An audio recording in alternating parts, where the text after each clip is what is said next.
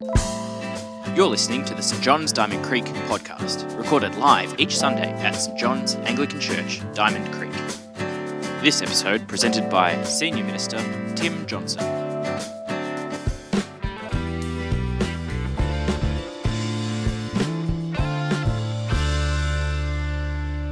Morning, everyone. My name's Tim. I'm the Senior Minister here at St John's. It's great to be with you this morning as we continue in this series looking through 1 John, which we've called Walk in the Light. A series which is really very appropriate for Advent, this season that we are celebrating today in the lead up to Christmas. Advent is about remembering Jesus' first coming, but also looking forward to Jesus' second coming, his return. Advent has both of those things in mind, and both of those themes appear very much in the reading we've had today and which we'll pick up as well. I'd love you to have your Bibles and have a look at that chapter as we look at it together. Here's a picture on the screen of my family as I was growing up. I'm probably about 6, maybe in that photo, judging from the age of my younger brother. That's just a snapshot in time, really, that photograph. Doesn't tell you much. It's just a snapshot of a single moment in my family life. And yet, as you look at that, you learn a few things about me, perhaps. It tells you I had blonde hair. Yes, I had hair. And it was blonde. It tells you that I had a great sense of fashion, even back then. More importantly than that, though, it tells you something about family relationships. I'm a child of these two people that you see on the screen, Kevin and Elizabeth Johnson. You might find certain family resemblances if you look more closely in the picture. Tells you that I've got 2 siblings. I've got an older sister, Ruth, and a younger brother, Andrew. That means I'm a middle child, and suddenly so much falls into place. Now, again, it's just a single still image of a moment in a family's life. But it does tell you some things about who I am. But of course, the influence of the people in that picture go far beyond can be captured in one snapshot. We know how much, for both good and ill, our families influence and shape the way we live. When I'm preparing couples for marriage, one of the things I always get them to do is to draw a picture of their family, to talk about their family growing up. The way that their family communicated with each other, dealt with conflict, how they did traditions like Christmas. We have so many assumptions about the way that the world works because of the families that we've been part of. And as people are preparing for marriage, they need to know that and prepare for that as these two people from separate families with all of their assumptions come crashing together in a new relationship and a new family. Whoever we are and whatever culture we've come from, who we are and whose we are shape the way that we live. It matters. It's a key part of our identity. And this section of 1 John, this chapter and a bit, is all about identity. It's all about who we are as children of God.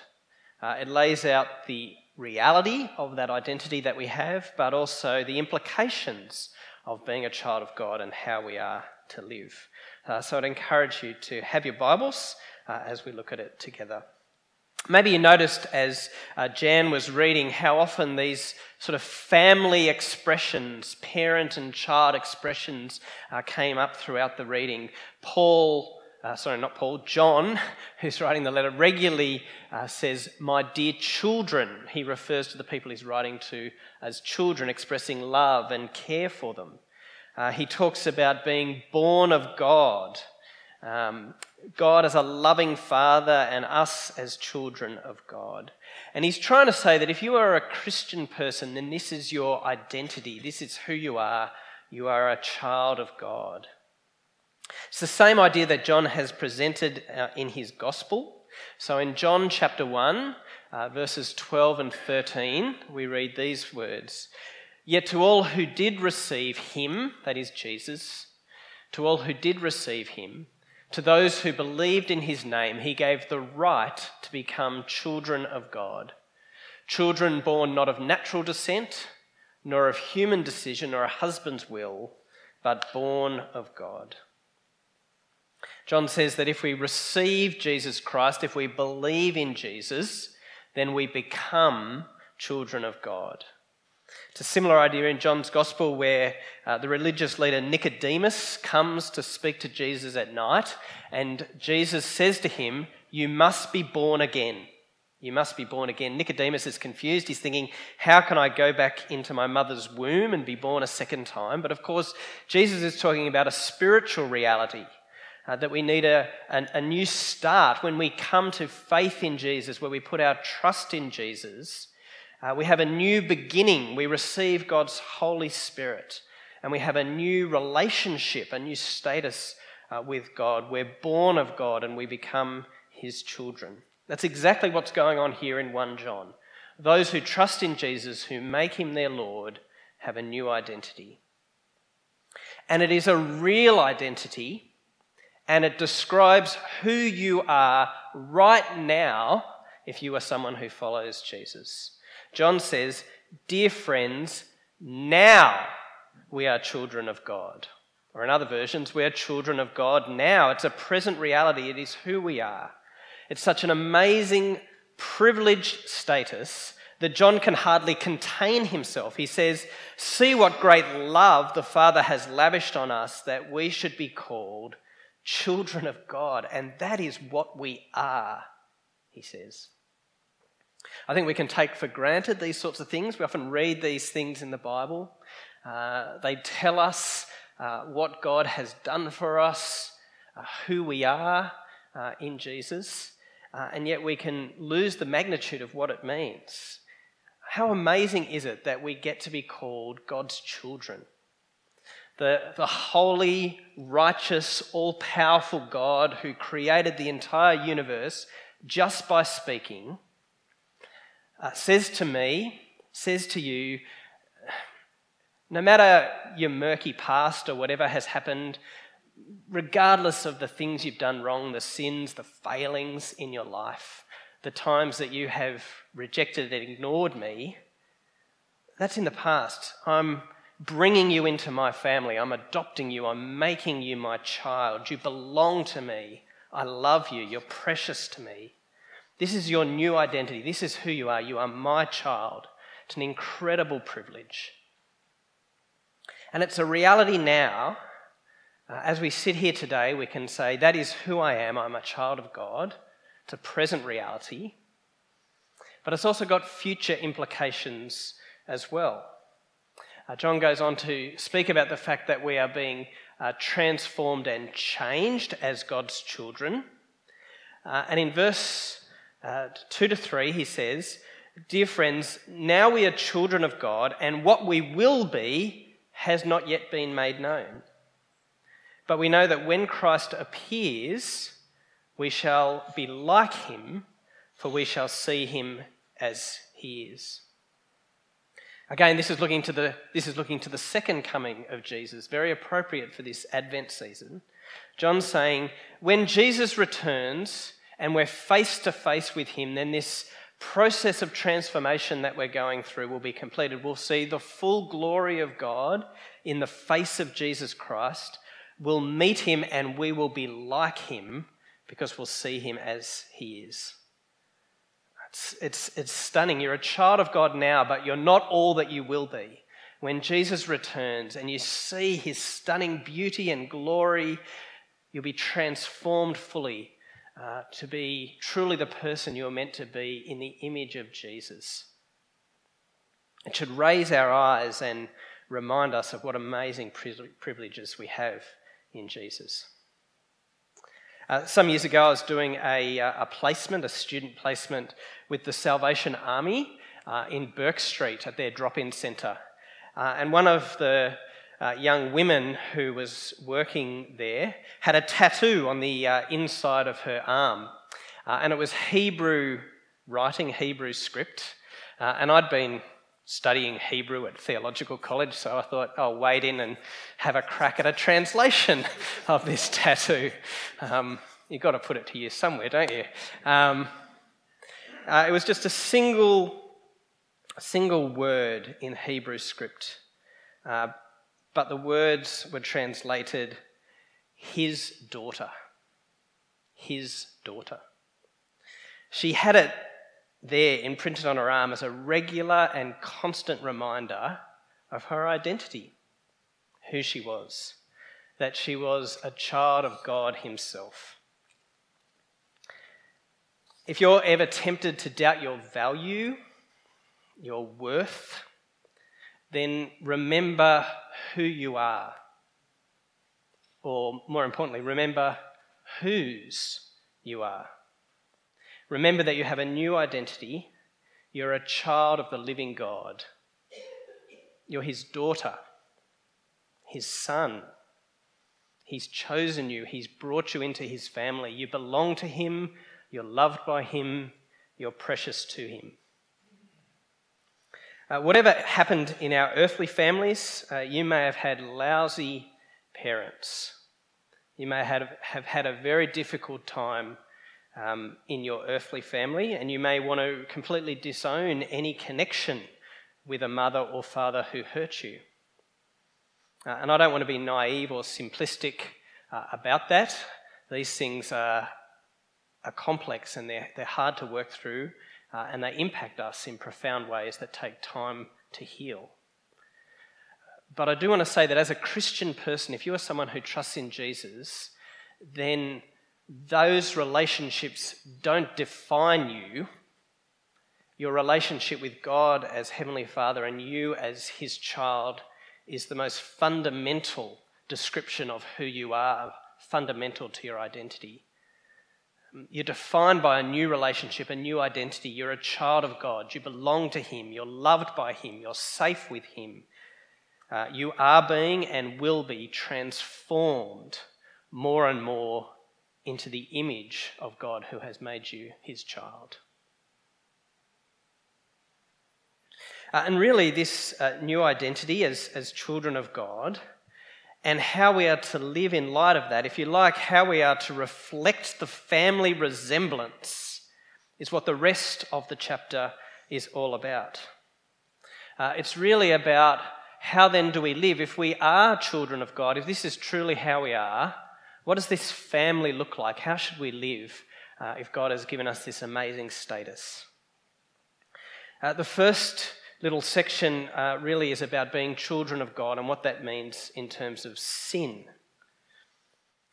Follow the logic of what is said here in verses 4 to 10. Speaking about Jesus in verse 5, John says, but you know that he appeared, it's talking about Jesus' first coming, but you know that he appeared so that he might take away our sins, and in him is no sin. So in that one verse, there's two things said about Jesus. He appeared or came to earth as a human being in order to take away sin. His entire purpose in coming and being born in that manger in Bethlehem, living a human life, was to deal with sin. That was his mission, to take sin away, to deal with it, to defeat it as he went to the cross and rose to life. Secondly, in him there is no sin. The earthly life that he lived was a perfect human life. It was to show us what a beautiful and good human life looked like. Putting God always in his rightful place, treating people well, never mistreating the creation that God has given us to be carers of. He was without sin. He lived the perfect life. But of course, our whole identity, as we've seen as children of God, comes through Jesus. It's by receiving Jesus and being in relationship with Jesus that we are brought into the family and become children of God. John says that we live in him. There's such a strong connection that we're united with him. We actually live in him, so close is the bond. But if he is without sin and his whole purpose in coming was to deal with sin and get rid of it, And if we're connected with him or united with him, living in him, then ongoing sin in our lives doesn't fit. It doesn't make sense. It isn't right because it's out of keeping with who we are and these new relationships that we're brought into. This is picked up again in the language of being children of God, bearing the family likeness, operating the way that the family operates with its values and ways of living. John, in his usual black and white way, says actually sin is more in keeping with being someone else's child, being a child of the devil, because sin and rebellion is his way of life, and he's been like that from the beginning. So the way we behave, John says, reveals who we belong to. Years ago, when I was a teenager, my father was speaking at the church that I was going to. He just came as a visiting preacher. And afterwards, one of my friends said it was just a bizarre experience watching your father up there because all of his mannerisms and the way that he spoke, it was like watching you up there. Because we reflect the family we come from, not just our mannerisms, but also our values and the way that we live. We tend to copy and replicate what our parents do. And John says that's the way it should be for children of God. We should mimic our Heavenly Father. We should reflect his character. One of the challenges, I think, of this section is the strength of the language. I don't know whether as Jan was reading it, it really struck you how strongly he expressed things. Verse 6, no one who lives in him keeps on sinning. No one who continues to sin has either seen him or known him.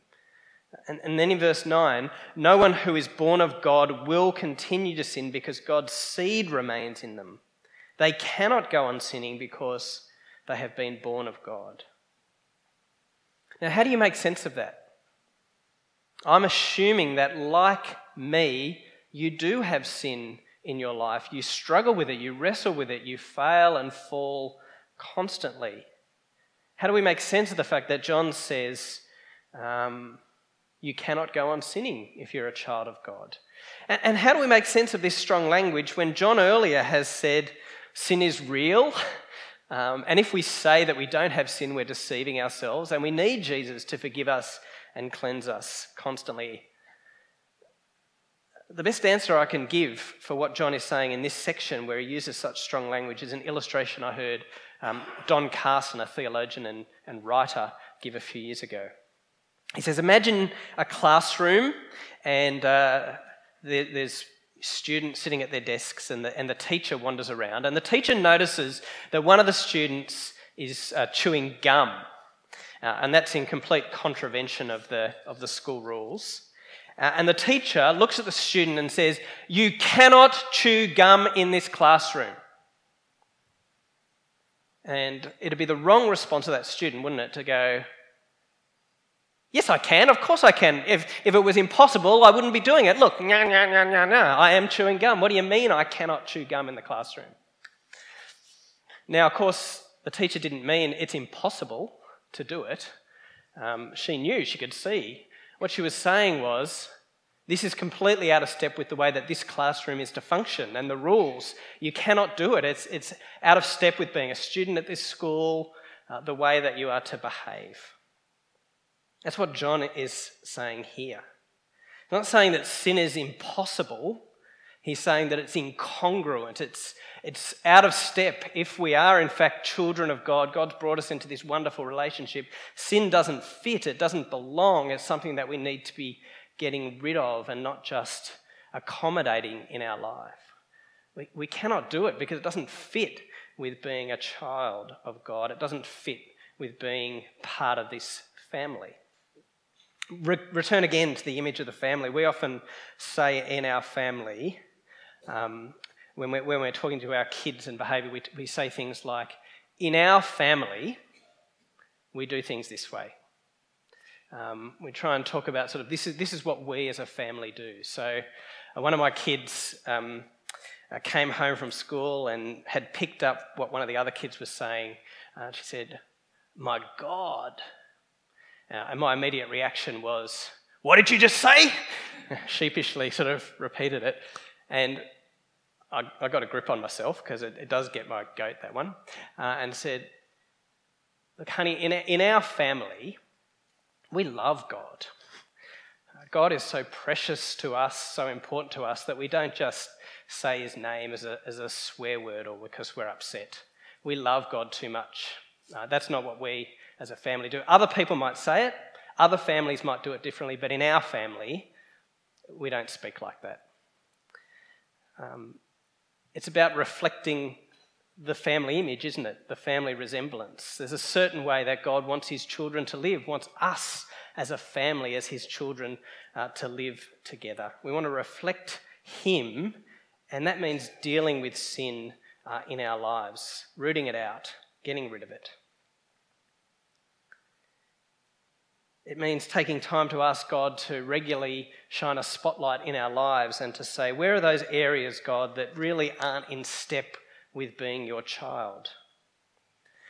It's about building a level of intimacy and trust in the family of God, in our church family, through our life groups, through the relationships that we share, that we can be honest with each other in challenging each other, naming the areas that we're struggling with and helping each other with them.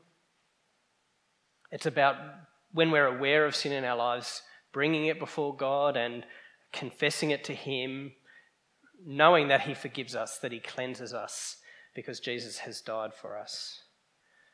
It means resolving to walk away, to repent of and turn our back on the sins that we struggle with, and ask for God's strength and help to do that, and to put practical steps in place in the future to avoid it. This is all about bearing the family resemblance, living as a child of God, being the family of God as his children together, taking it seriously. So John speaks about being a child of God and how we deal with sin.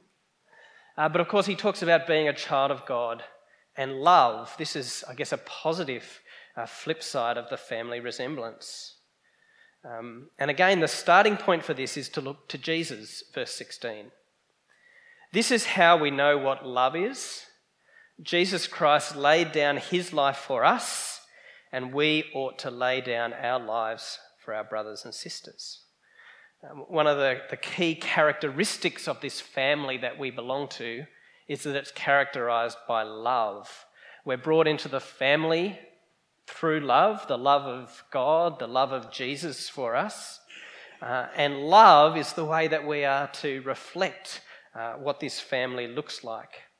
And we model it by loving our brothers and sisters, loving others who are in this family. John uses really strong language again. He says, anyone who does not love remains in death. Anyone who hates a brother or sister is a murderer. Probably picking up Jesus' words about harbouring hatred for people in our hearts.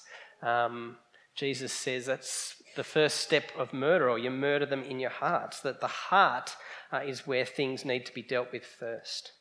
And he uses the strong language again to show how out of step that is with the privileged status we have as God's children brought into the family through love. Now, John has a lot to say about love in this letter, and we've dealt with it at various other points, so I don't want to spend too long on this point. But one specific thing that he says that I think is important is in verse 18. Dear children, let us not love with words or speech, but with actions and in truth. Love is more than just wishing people well but not doing anything to help them. Love involves concrete and specific acts towards our brothers and sisters, and especially to those in need. Now, when you come to church, there are certain things that you see happening in church, but there's lots of things that you don't see happening. In the life of this church, every single week, there are hundreds, if not thousands, of acts of love that take place from between brothers and sisters in this family. No one sees them all except God himself. They're often unheralded and unnoticed, but they're there. Walking up and welcoming a new person at church who's no one's speaking to, and they're a little uncomfortable, and someone goes up and speaks to them. People who open their homes and invite others over for a meal or a coffee and a chat. Phone calls that take place to someone who's not going well, someone checking up to seeing that they're okay. A card that gets written, a condolence card or a get well card, or just a birthday card or an encouragement. People looking after other people's children for them to give them a bit of a break for a few hours. Meals that get cooked for someone who's sick or struggling. I could go on, and you can probably think of a whole lot more than that. But they're all ways that we love in action and in truth and reflect the love that God has for us. So we reflect the family likeness by getting rid of sin in our life, but also positively loving each other in real actions. And when we're doing these things, John says, then we can be assured that we are in fact God's children. That's where the passage ends. Today's passage ends in verses 19 and 20. It says, "This is how we know that we belong to the truth and how we set our hearts at rest in his presence. If our hearts condemn us, we know that God is greater than our hearts and he knows everything." I spoke a couple of weeks ago about people who have tender consciences. Some of you are particularly good at perhaps condemning yourself, thinking that you're not good enough for God, and maybe even doubting your relationship with God. And if that's you, John really wants to write here in order to reassure you in particular. So if that's you, if you're someone who thinks, yes, I doubt that God would want me, I doubt that God would love me, I doubt that I am actually in this real living relationship with God, this is especially for you. Now, obviously, our consciences are given to us by God as a guide to right and wrong. One of the ways that God does convict us of sin is by our conscience bringing things to our attention. But at the same time, Satan wants to accuse us and make us doubt our relationship with God and that God would love us and doubt our identity as children of God. And couple that with the fact that in contemporary culture and contemporary Christian culture, our feelings are often taken as a true guide of how we're going. And sometimes we treat our feelings as the test of our relationship with God and the quality of our faith. But the trouble is, feelings go up and down, and sometimes when our feelings are down and we're feeling low, we think, well, there's a problem in my relationship with God because I don't feel it particularly at the moment because life's a struggle or I'm conscious of some failings in my life. And John is wanting to reorientate our thinking here, and he wants to say that when our hearts condemn us, God is greater than our hearts. Look to the reality of what God has said of who we are. Look at the reality of our identity. We can look at the actions and the things that are going on in our life. We can look at the fact that are we getting rid of sin in our life? Are we loving other people? Is there evidence that we're obeying the commands of God? If we're doing those things, that's great. That's assurance that God is at work in our lives and we are living as his children.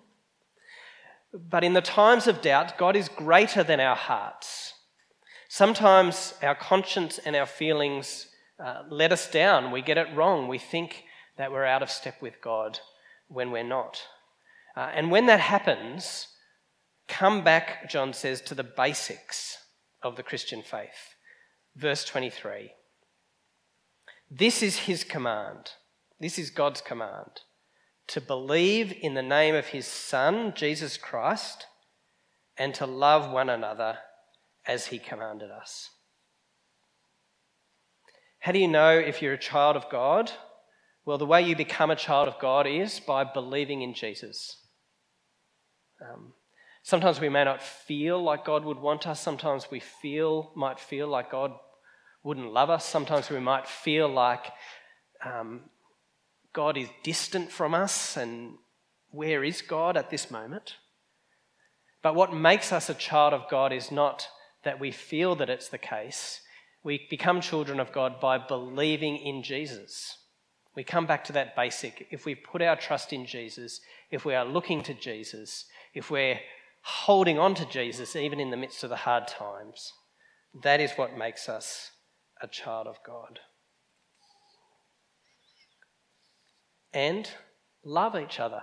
Believe in Jesus and love each other. That's it in a nutshell. Our consciences can mislead us, our feelings can go up and down, but what determines whether we are children of God, what determines whether we're in relationship with Him and stand forgiven before Him is belief in Jesus Christ, who brings us into the family, and then loving each other as a result of that. I want you to remember today that if you are someone who trusts in Jesus, then you are a child of God. You are His daughter, you are His son, you are loved, you are forgiven, you are precious and part of the family.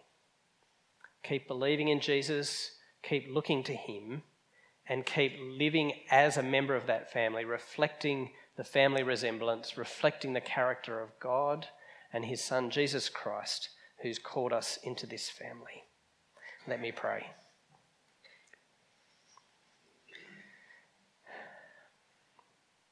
Heavenly Father, thank you for your love and grace, that you call us your children, that you make us part of this new family. We thank you. Help us to know this identity as a reality now, and help us to keep growing into the family likeness, getting rid of sin, growing in deeper love for each other. And thank you for the assurance that you give us that we will see Jesus face to face and we will be like him because we will see him as he is. Amen. Thanks for joining us. If you've got any questions about this podcast, connect with us on our website, stjohnsdc.org.au, or at facebook.com/stjohnsdc. Don't forget, you can join us live in Diamond Creek every Sunday at 9:30 a.m. and 6 p.m.